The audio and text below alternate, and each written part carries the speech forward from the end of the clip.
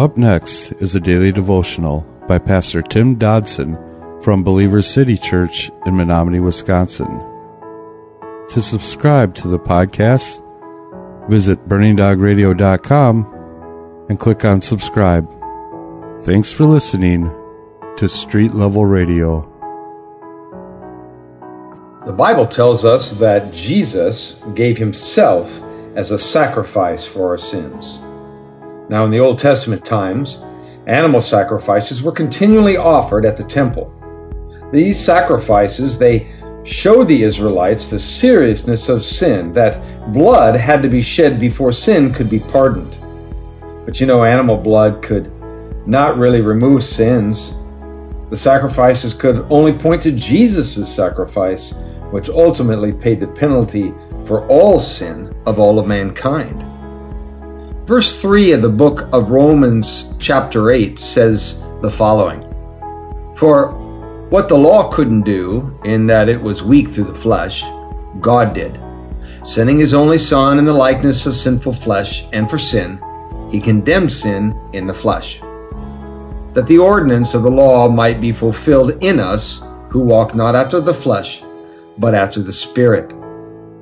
Now notice again, the text says that the law could not give us that life.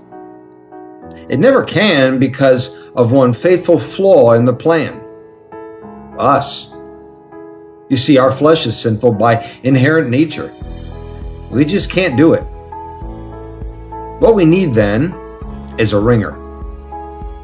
Someone who was indeed human, but still actually had the ability to fulfill the law. Well, wouldn't that take God himself?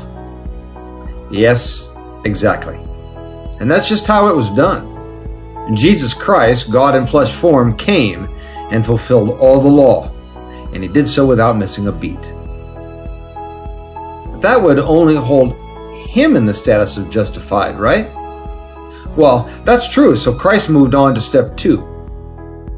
He became the sacrificial lamb, our stand-in, our perfect, unspotted stand-in for the judgment and punishment that was awaiting for each one of us.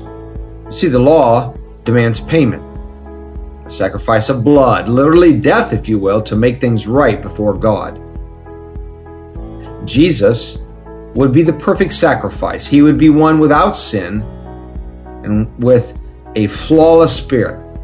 And he went on then to be that grand and final payment, if you will, for sin. All sin. My sin, your sin, everybody's sin. He was the sin sacrifice for humanity. Thus, the righteous requirement was not only met, you see, but can now be continually fulfilled in us, in lives that are now controlled by the Spirit of life. With him in us, we fulfill the requirements to be in God's presence, holy, sanctified, and justified. Will we now actually walk in that Spirit? Will we walk in the Spirit or in the flesh? John chapter 6 verse 28 through 29 says, "They said therefore to him, What must we do that we may work the works of God? And Jesus answered them, This is the work of God, that you believe in him who he has sent." And then later in Ephesians chapter 1 verse 4, Paul says, "Even as he chose us in him before the foundations of the world, that we would be holy and without defect before him in love." Verse 5 says, "For those who live according to the flesh set their minds on the things of the flesh, but those who live according to the Spirit, the things of the Spirit." So, what is our part then today? What is our part in order to see this reality manifested in our lives? Our love for Christ must drive us not to the law, not to regulations and rules, but must drive us to the Spirit. We are to set our minds on the things of the Spirit. What are you setting your mind on today? Proverbs 23:7 says, "For as he thinks about the cost, so he is." You see, so many of us have taken this journey and now have the freedom and the understanding and the power to walk holy and live free.